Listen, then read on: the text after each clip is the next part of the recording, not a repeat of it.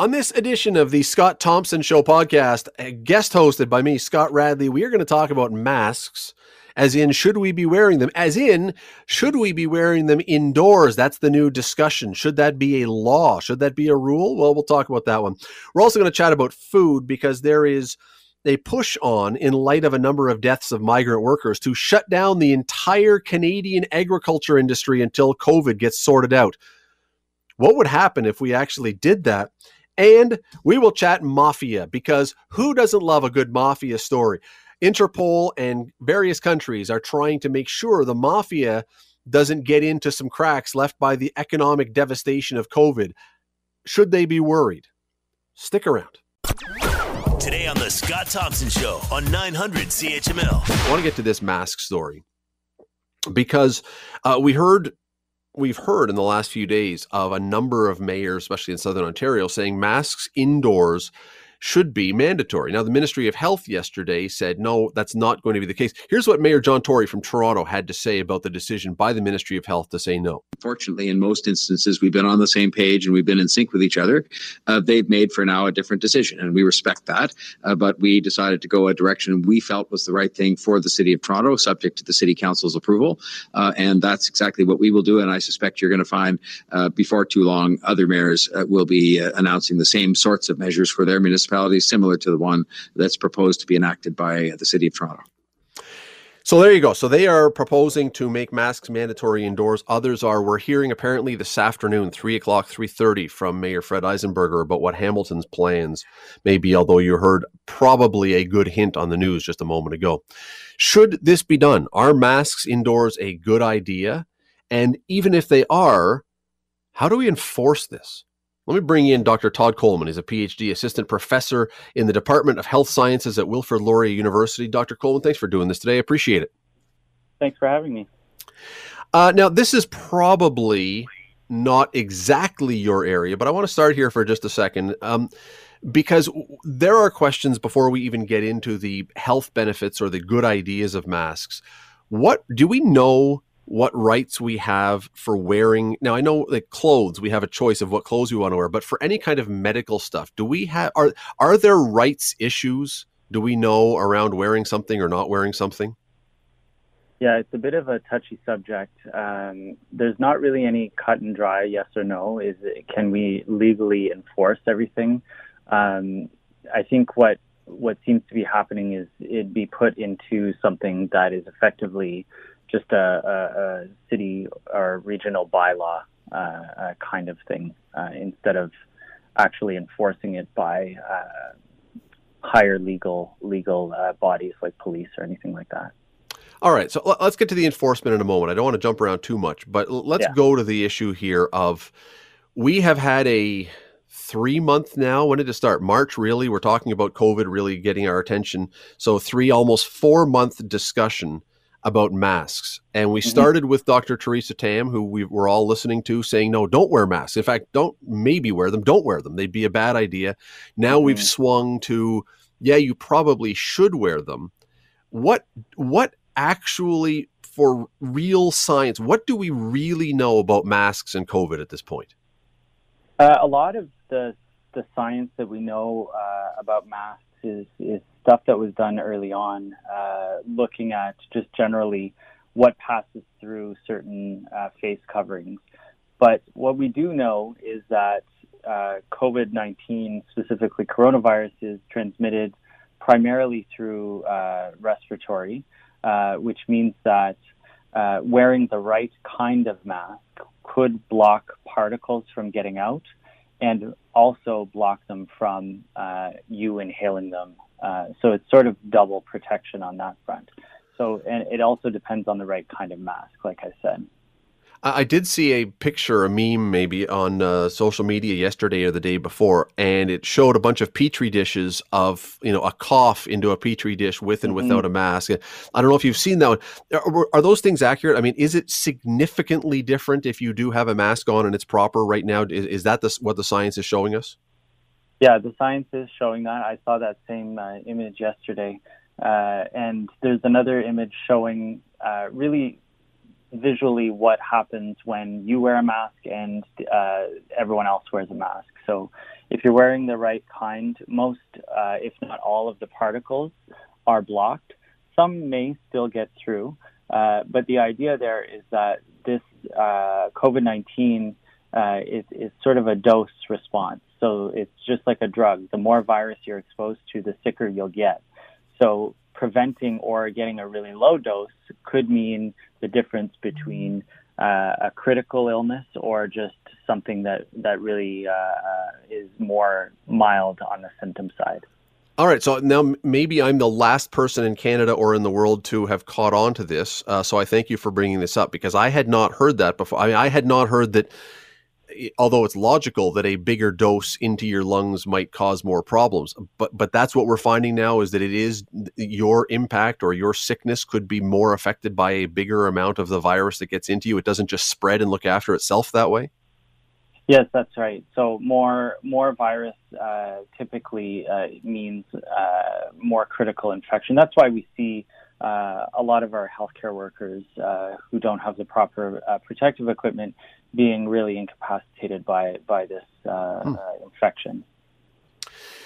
Just before we get into the other stuff, the idea of a mask bylaw or a mask rule indoors, as opposed to a bylaw that would say you must social distance. And now we kind of have that, and we've tried to do it. But this, would I be reading right? I mean, social distancing is still as good or better a thing. It's just way harder to crack down on some kind of bylaw to actually measure whether you're 6 feet apart or not. A mask you can see, and you can then decide if they're following the law or not. Yeah, in terms of actually knowing whether people are instead of going out with a tape measure and measuring the distance between everybody, a mask is pretty apparent. The idea there, too, is that it's not just one or the other. It's still both. Social distancing and mask wearing would be ideal for prevention. So let's say that the mayors decide they're going to do this. Now, I don't get the sense from what we've read and from what we played a moment ago that the province is going to jump in here, not because they're taking their advice from the Ministry of Health. So let's say the cities decide to do it. How exactly do they do this, and how do they enforce it? That's a big question. We're seeing shortages, number one. So a lot of people would need to access the masks first thing.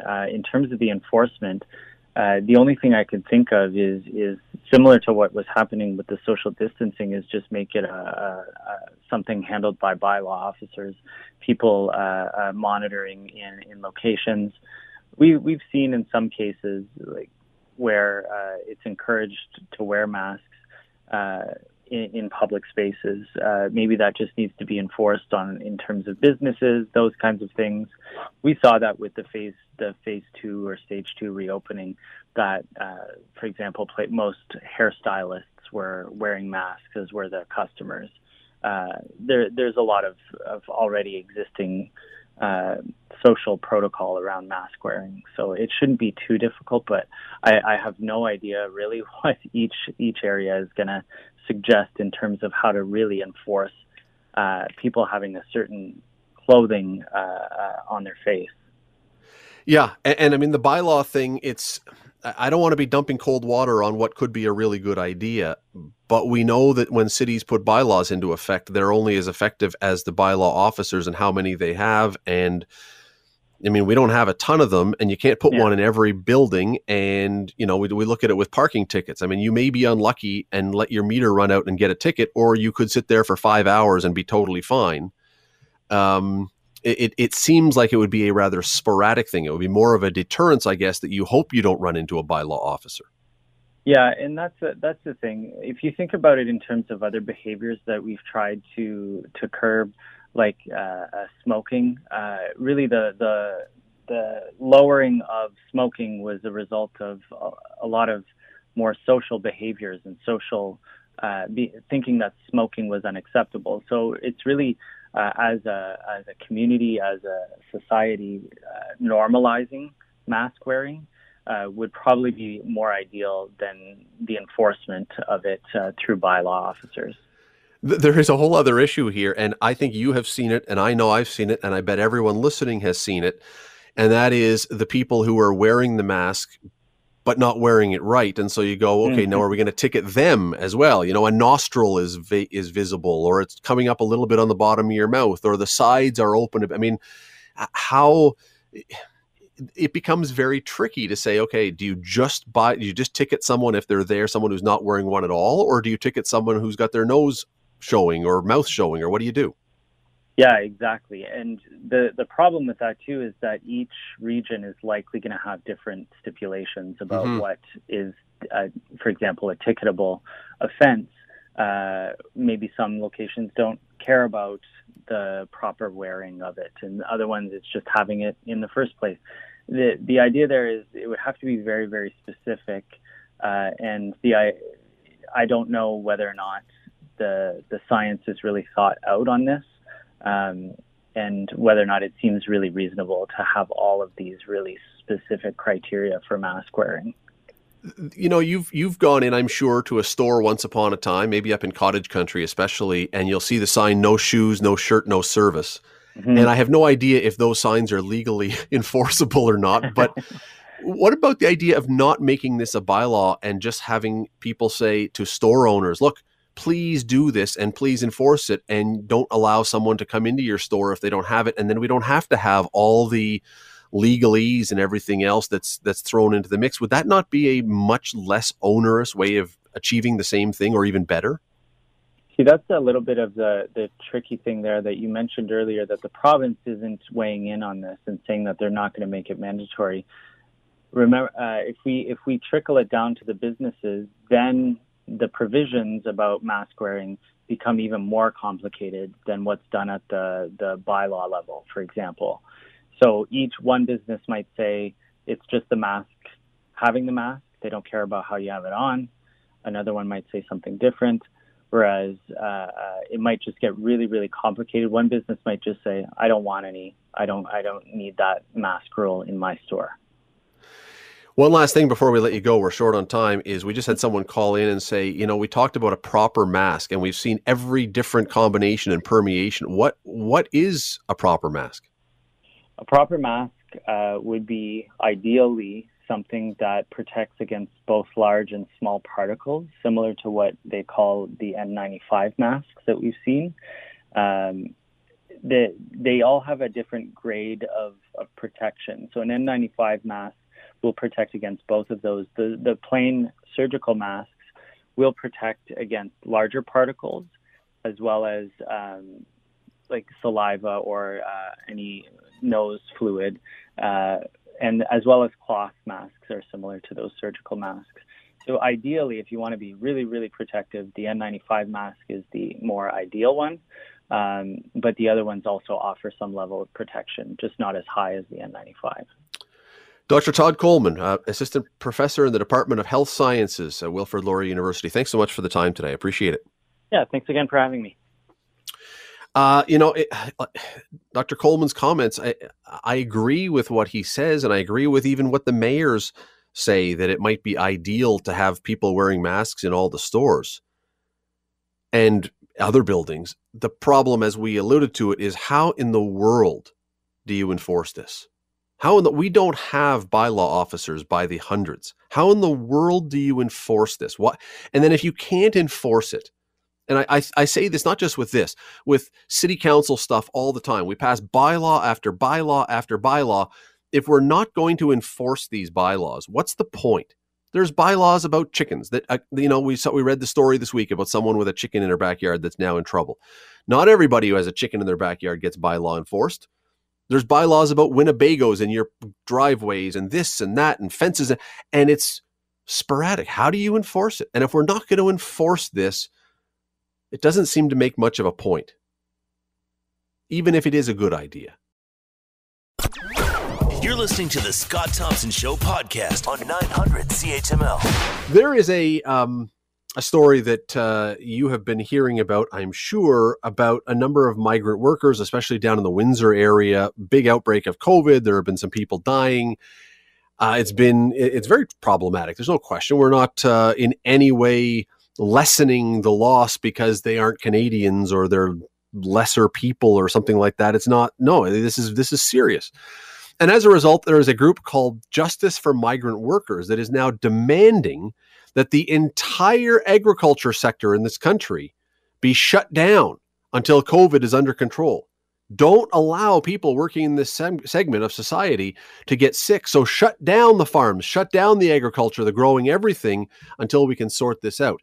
And, you know, if you're going to argue for the safety only of the workers, it may sound like a valiant idea, but what would that mean big picture, especially on our food chain? There's a lot of people who rely on the food chain and on Canadian and Ontario produce to get by. What would that mean? Dr. Sylvain Charlebois is the lead researcher and professor at Dalhousie University. He is also known as the food professor. We love having him on the show. Sylvain, thanks for doing this today. Really appreciate it. Hey, good afternoon. So let's take the worst or best case scenario. Good afternoon. How are you? Can you hear me? Yes, I can. Oh, there we go. Can you hear me? I can. There we go. We're all sorted out now. Let's take the best or worst case scenario, depending on which way you look at this, and say, yeah, we're going to shut down the Canadian agriculture industry for a few weeks, a few months until we get this whole thing sorted out. What happens if you do that? I can certainly appreciate why some people would think that it would be ideal to do that. We are talking about the safety of human beings here.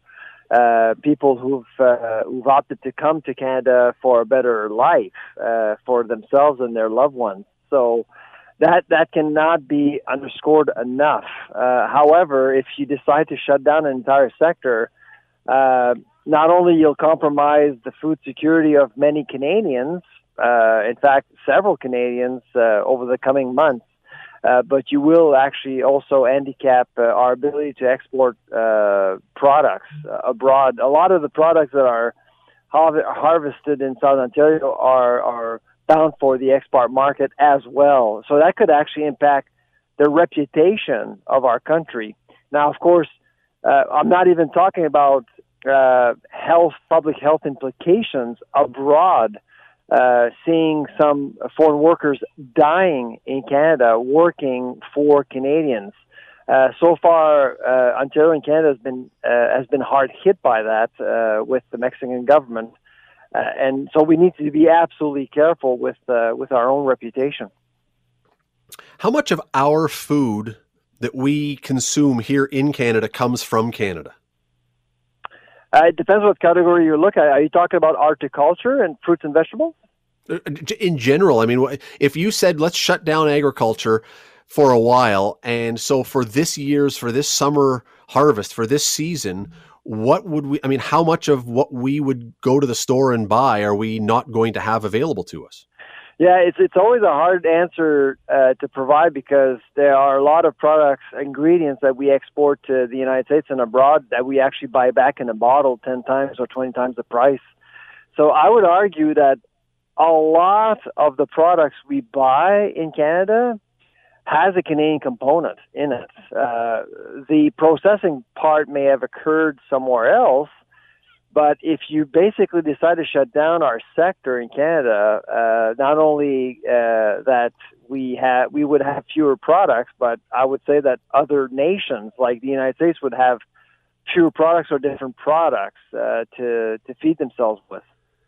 And then this thing starts to spill down the tracks a little bit, because now I would assume that if there is less product for us to export to be used into other product when it does come back here, the prices of those things go way, way up. So now the cost of us eating has gone way up. Absolutely. So it would actually have a domino effect. It all starts on the farm, out in those fields where we have these workers. The president of the OFA, Keith Curry, who I know, did write an op-ed recently, and I believe his op-ed actually was published by The Spectator. Forgive me if I'm wrong, but I do think that his op-ed actually was everywhere over the last few days, telling farmers that they're not doing enough to protect workers. And so I was actually quite pleased to see that the president of the Ontario Federation of Agriculture has decided to try to discipline its members a little bit, because I don't think, based on the evidence that we have, I'm not entirely convinced that some farmers actually have taken C-19 very seriously, thinking that it was outside work, risks are very low. But let's face it, the virus will spread in bunk houses, and when you have workers transiting together. That's exactly what happened in High River at Cargill, where more than 1,500 people were contaminated. So unfortunately, we see a lot of farmers in Ontario who did not learn from the Cargill catastrophe in Alberta. Yeah, and certainly anyone who's been to a farm and seen migrant workers or seen their living quarters, I mean, it's not luxury where they're living by any stretch. The flip side to that, so you want them to be healthy, you want them to be living in proper places, but to build new structures or new facilities goes to the bottom line of farmers, who many of them are already struggling just to make ends meet. What's the answer? How do you then solve this problem? There is this one myth that I seem to hear quite a bit these days, is that a lot of people think that migrant workers are cheap labor. That's not exactly the case, by the way. These people are well paid, and room and board is covered as well. And bunk houses aren't bad either. I mean, it's more like summer camp. In a context of a pandemic, most of these bunk houses are inadequate. That's the problem. So, of course, a lot of people are looking at bunk houses thinking, well, that's not enough. Well, yes, absolutely, it is not enough. We need to actually make changes. What I do question is that the federal government actually did step up months ago, which may seem like 1,000 years ago now, but months ago, the federal government actually did step up, providing financial support for farmers, hiring migrant workers, making sure that these bunk houses were in compliance. So I still wonder why this virus is spreading despite the help. Well, I mean, I don't necessarily expect that too many farmers will have gone out and built brand new facilities to have bigger space, because they look at this and they say, well, when this virus is gone, say next summer, we don't need that. But in the meantime, as you say, you have this situation where you've now got these guys who, under normal circumstances, as I say, it may not be luxury, but it's fine. So I go back to my question, what is the answer then? How do you keep them safe without spending globs of money to build brand new facilities that you may not need down the road? Well, so I do believe that the Ontario government has done actually a really good job communicating its strategy to external partners like the Mexican government and things like that. But the surveillance and monitoring will always be a challenge in farming. I mean, farms are out there in the middle of nowhere. To make sure that farmers actually do comply to rules is very difficult. I would say that the vast majority of farmers are quite responsible and try to do their best to be in compliance. But this is new for everyone. And farming is about traditions. And so they've been following similar practices for decades. It's probably tough for them to change anything. And I suspect that's what we're seeing right now, unfortunately. So I would say that the solution would be to have trade groups, including the OFA, put more pressure on its members to make sure that everyone is in compliance with rules. Yeah, and not just change something, as you point out, but the fact that this happened so quickly and right before the season that you would have had to make massive changes on the fly, that's not easy to do. Exactly. So we've seen deaths already, which are unfortunate, obviously. But I do believe that the OFA is working on a plan to make sure that farmers actually do comply. It is very important. And to undermine this virus, or just to pretend that this virus is not happening, no matter where you are, is a mistake, especially if you're running a business with employees. I have family extended family that owns farms out in the Norfolk area here. And I've heard this question that I'm going to ask you come up a few times, asked to them and brought up in discussion. And it's this: okay, we know that getting across the border right now with everything going on is difficult. We know that the migrant workers' housing facility is probably not ideal, certainly not ideal for these circumstances. Why do we not just have a bunch of young people who may be looking for summer jobs but can't get it because there's no work to be had, go and work in the fields, and then they don't have to take CERB. They can make an honest living. They can work hard and they can do this work. They don't have to live in the bunk houses because they can go home to their house at the end of the day. Why have we not gone to the workforce that we have right here in the country, Sylvain, and taken advantage of that? Because some provinces have actually been successful in converting or getting some urbanites out there, but the number of people is very low. It's a different lifestyle, and the ethics are different as well. Migrant workers who come to Canada know how to work. They know how to work long hours. When it's time for harvest, there's no such thing as breaks. There's no such thing. You work until the sun goes down. That's the reality of agriculture, and most Canadians haven't been raised. I've actually was raised on a farm personally, so I know how much hard work it is. Farming is hard work, and with the machinery that we use today, it's dangerous work as well. So farmers can rely on migrant workers who know what they're doing, and that's to hire more Canadians. It's not just to hire human capacity, but you have to train them. You have to work on their ethics. You have to work on their stamina, and so on and so forth. So it's much more costly, I would say, to hire Canadians, and that has nothing to do with wages, by the way. What it sounds like, and I don't think you're saying this, but what it sounds like is that we may not have the same work ethic, and we may even bring the L word in some cases and be a little lazier, which I don't necessarily want to believe that, but I can't believe there are not university students. Again, I'm not talking about bringing in a 65-year-old woman or man to do this who, are getting to a point when they can't do that stuff. But if you're 22, 23 years old and you want to make a chunk of money over the summer, I can't believe we can't find people to do that. I don't think we're talking about laziness here. I actually know a lot of people in Toronto who work 80 hours a week. Yeah, different kind of work. It has nothing to do with laziness. It's more cultural and adaptability. It's physical, tough work. A lot of people, I've actually picked up strawberries, 12 hours a day for 2 weeks straight under the rain. It wasn't always warm, and so it's tough physical work. Not everyone can actually do that, but working in front of a computer, a lot of people can do that, and that's how we're trying. It's based on how you're trained, and so I don't think it has anything to do with laziness or. It's more about adaptability and working in harsh environments. That's really the key here. And most Canadians, let's face it, I worked on farms when I was a kid. I grew up on the farm. I'm 50 years old today. I'm inept now. I cannot go do that work anymore. I'm sorry, because I've been hardwired to do a different kind of job. By the way, I got to stop here for a second. You say you're 50 years old today. You don't mean like today. Today's not your birthday. No. It's okay. My wedding anniversary today. Oh, well, happy anniversary then. Either way, yeah, happy anniversary. We won't keep you long then. We'll let you get back to celebrating your wedding anniversary. But last couple things. I don't really believe that even with these demands to close down the farms and close down agriculture, that it's going to get much traction with anybody seriously, even though it's being thrown out there, because I think people realize that may be using a stick of dynamite to kill a bug. And that's probably a bad analogy nonetheless.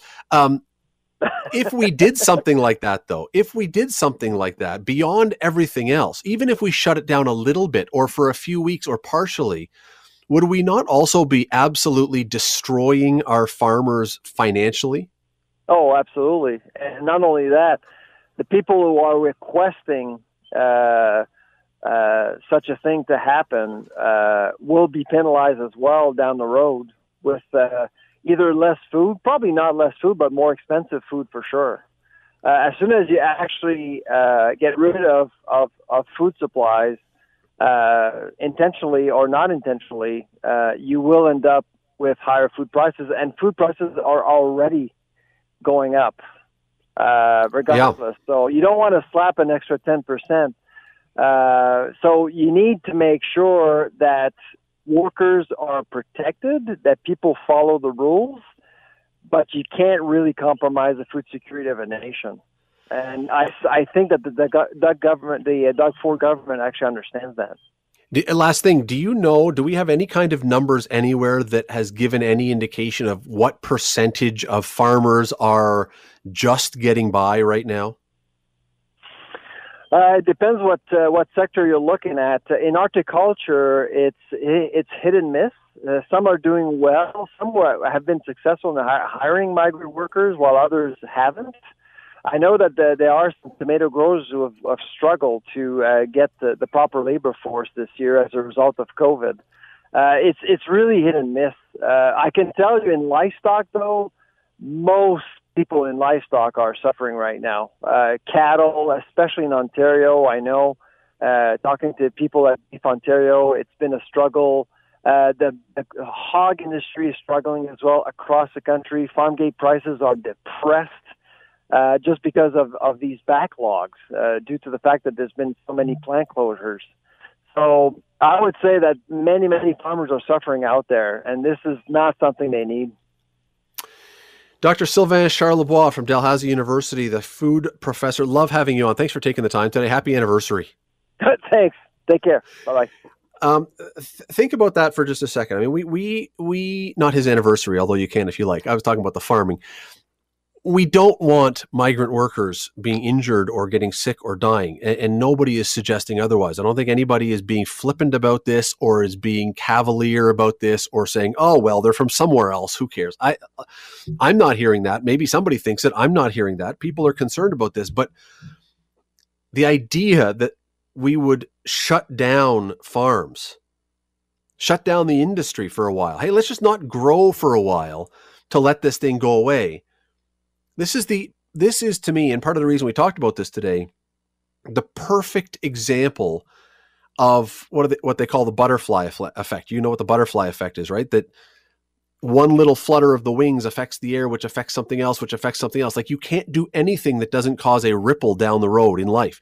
And to shut down farms, even for a few weeks, would have such a monumental, unbelievable effect on everything, on exports, on food we have here, on farmers who now are losing money, who are maybe a lot of them barely hanging on, who now go out of business, who then cut into our food supply that causes everyone else's food prices to go up, which leads to cost of living, which means we have to pay more, which we don't have money for, which, I mean, you follow the train, and boy, oh boy, when people make demands, and I understand the motive and the thought process behind we've got to shut this down to save migrant workers. We want migrant workers safe. But boy, it seems like it is just, we got to think this stuff through before we make these kind of demands, because the spin-off could be 100 times worse in the very big picture than what we're dealing with here that may actually have a solution before we do this. You're listening to the Scott Thompson Show Podcast on 900 CHML. Who does not like a good mafia story, especially in this city? Long history of it here. Well, it continues on. Not necessarily right here in Hamilton, but in this country. Canadian authorities have joined a global group of 19 countries that are actively trying to prevent the Calabrian mafia from exploiting the economic mess that COVID has left behind and jumping in and filling vacuums where it can. Like what? What are we talking about here? Well, I want to bring in James Dubro, who's a well-known longtime crime writer, a researcher. He has long investigated and written about the mafia and organized crime. James, thanks for doing this today. Appreciate it. Good afternoon, Scott. How are you doing? I am good. First of all, just as a bit of a background to sort of set the table here, when I read about the Calabrian mafia, what is the difference between the Calabrian mafia and any other mafia that I hear about? Well, first of all, it isn't one mafia. They're mafia clans, right? We have the Sicilian mafia clans, which are based in Sicily and have families in the United States and Canada and around the world. And then the Calabrian mafia, which has been called the 'Ndrangheta for many years. We've had elements and clans of the 'Ndrangheta in Canada for well over 100 years. One of the first mafia families in Ontario was based in Hamilton area, and that was the Rocco Perry, who was from Plati in Calabria, and he started the family, which to this day still has people involved over 130 years later. So the Calabrian mafia has been growing in strength, though, in Italy in the last 30 years, and the Italian authorities and criminologists there have given a lot more attention to it recently. They're by far one of the largest mafia groups, but you have to realize there are a lot of different families and clans, and they operate all over the world, notably in Canada because they've been here for 130 years, but also in the United States and Australia, especially over Europe, where they're taking advantage of some of the, pandemic conditions right now. Which means what? Which means what? Why would the mafia be so much more, even, I don't know if the word is relevant, but that would draw the attention of the authorities right now? What are the circumstances or the situations or the whatever as a result of COVID that is enticing or opening to the mafia? Right. Well, they're not the only ones drawing the attention of the authorities. I mean, Interpol, unfortunately, has been not very effective over the last 50 years in fighting the mafia or any other international organized crime. They're there, but they're not really, they don't have much infrastructure. They're just, they've been rather weak. So, the fact they're bringing people together basically to monitor certain situations where the organized crime groups are exploiting conditions, and also where some of them are getting out of Italy and Europe and coming to countries like the United States. They're looking at that, which is really the RCMP and the individual countries doing it, not Interpol. Interpol does very little. As for the pandemic, I mean, any international organized crime group would take advantage of the lack of money that people have. And, the mafia here and other groups are very cash rich sometimes, and they're into loan sharking and international gambling and money laundering. So they help companies and corporations that are in trouble. And, you got to look to where you're getting your money, because they then take over the companies. That's what's been happening in Europe. We haven't had a lot of that here lately, but more the mafia and Ndrangheta families involved in gambling and, of course, loan sharking.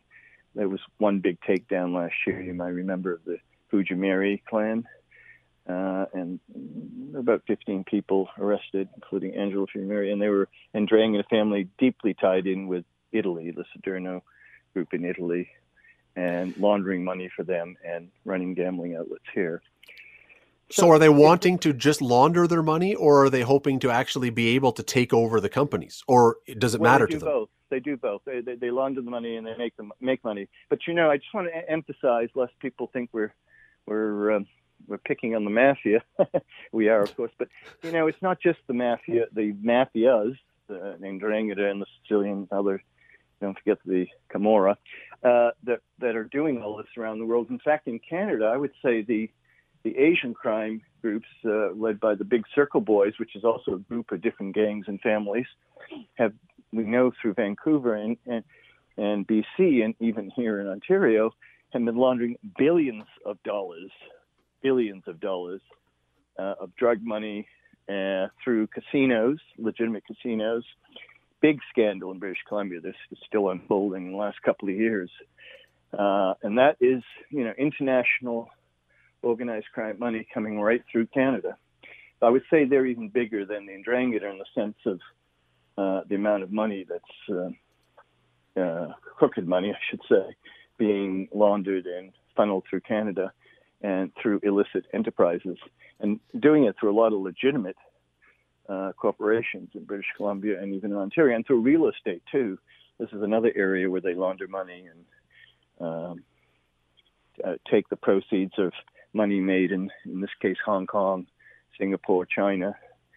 In the case of the mafia, money made in Italy, Germany, whatever, in Europe, and then launder it through legitimate enterprises here in Canada, the United States. So I think it's important to say it's just not the Fair enough. Yeah, for sure. And don't forget our wonderful bikers.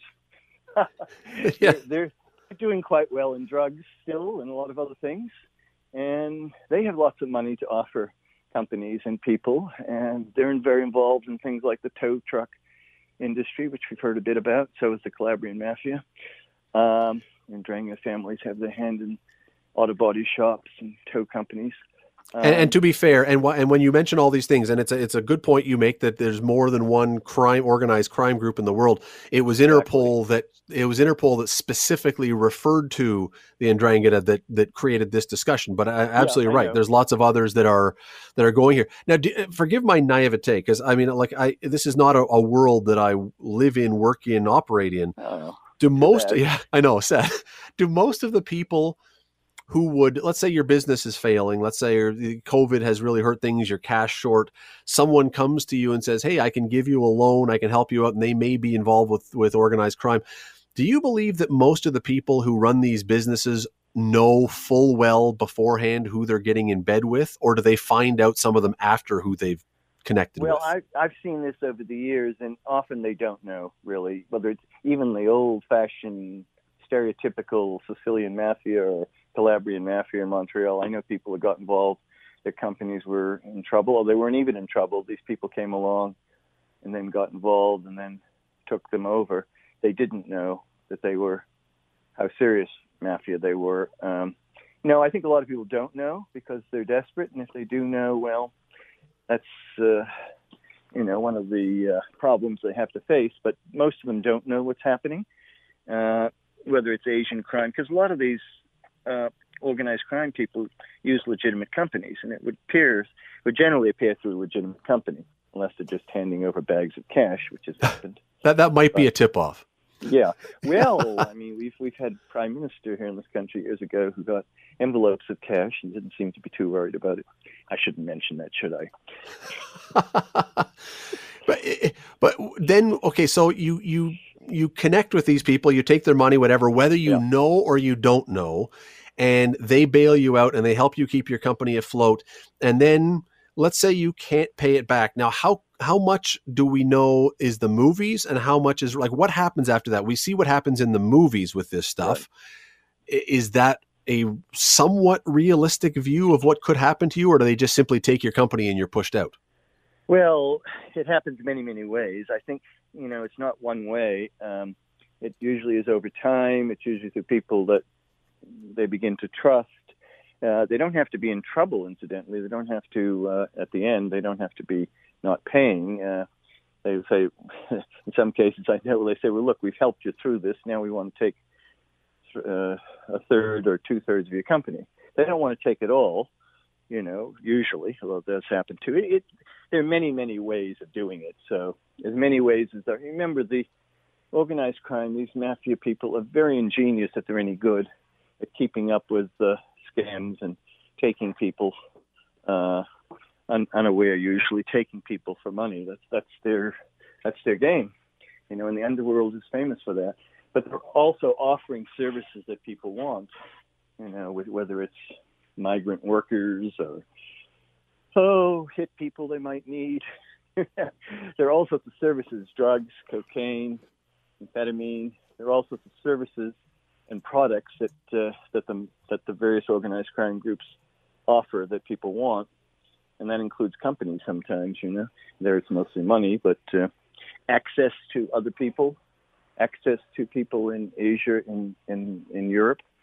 The Ndrangheta groups are very, very powerful and throughout Europe now, and Germany and Italy, other places in Europe. It's a fascinating story. I wish we had more time. It really is an interesting story. There's lots written about it. People can go find it online about what Interpol is trying to do and why they're concerned. James, we always love it when you have a few minutes to join us. Thanks for taking the time today. Yeah, no problem. An Interpol number, though, is just hosting it. They're not going to be solving anything. It's going to be done in the home countries like Canada and the RCMP. And the RCMP has their hands full right now with a lot of other things to shoot. Yeah, just a bit. James Dubro, always appreciate it. Thanks for the time. Right, take care. Bye, Scott. As I say, interesting, especially with Hamilton's history. And I'm always questioning how much that's still going on here, although I'm not naive enough, obviously, with stuff that's happened in recent years to think it doesn't. But this, you should read this story. It's very interesting about how different criminal groups are trying to get in as a result of the opening COVID has presented to them. The Scott Thompson Show, weekdays from noon to 3 on 900 CHML. This is the Scott Thompson Podcast, available on Apple Podcast and Google Podcast, or wherever you get yours. And don't forget to subscribe, rate, and review so you don't miss a thing. I'm Scott Thompson, and thanks for listening.